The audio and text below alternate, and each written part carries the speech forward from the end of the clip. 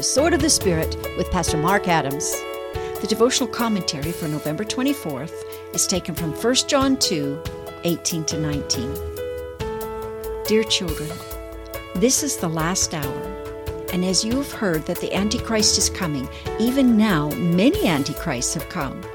This is how we know it is the last hour.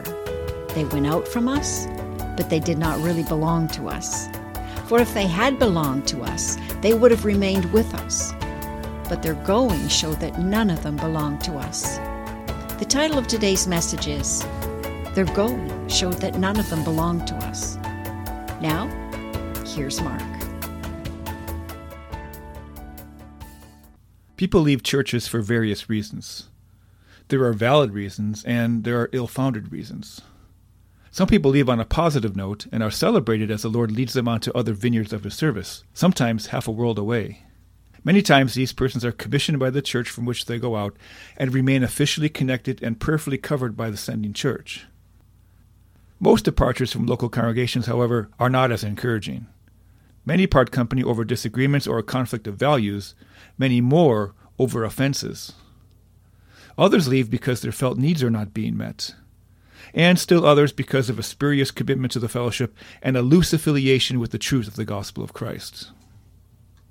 In John's day, there was a group of persons who had been part of the fellowship of the church who went out on their own with a teaching that did not conform to the gospel of Christ. Historians have speculated that these were the Gnostics of the day. John said about them, "They went out from us, but they did not really belong to us. For if they had belonged to us, they would have remained with us. But their going showed that none of them belonged to us." Among other things, John was pointing out that this group that had once been part of the fellowship never really belonged to the fellowship because they did not remain committed and submitted to the church. The fact that they had gone out promoting a spurious doctrine was one indication they did not really belong to the apostolic church. And the fact that they went out and never came back to be part of the fold was the confirmation that they were on their own with no substantive connection with the church. When they left the church to never come back, it showed that, quote, none of them belong to us. Today, it's easier for heretics and troublemakers to infiltrate the church because of a lack of accountability. In John's day, you couldn't just jump to the congregation across town because there wasn't another congregation across town. There was but one church, not only theoretically but practically, in any city during the New Testament era.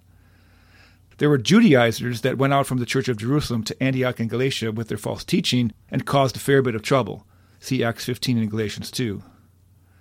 Not to say that there weren't godly and biblically sound dissenters throughout the history of the church, but a question we will want to ask when evaluating a group with nuanced truth claims is, where did they come from?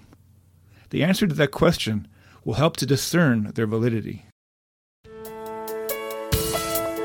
Thanks for joining us for today's Sword of the Spirit. We hope that you've been blessed and built up in your faith. Written compilations of both the Old and New Testament daily devotionals are available in print and ebook form from your favorite ebook seller or at swordofthespirit.ca. God bless you, and please join us for tomorrow's edition of Sword of the Spirit.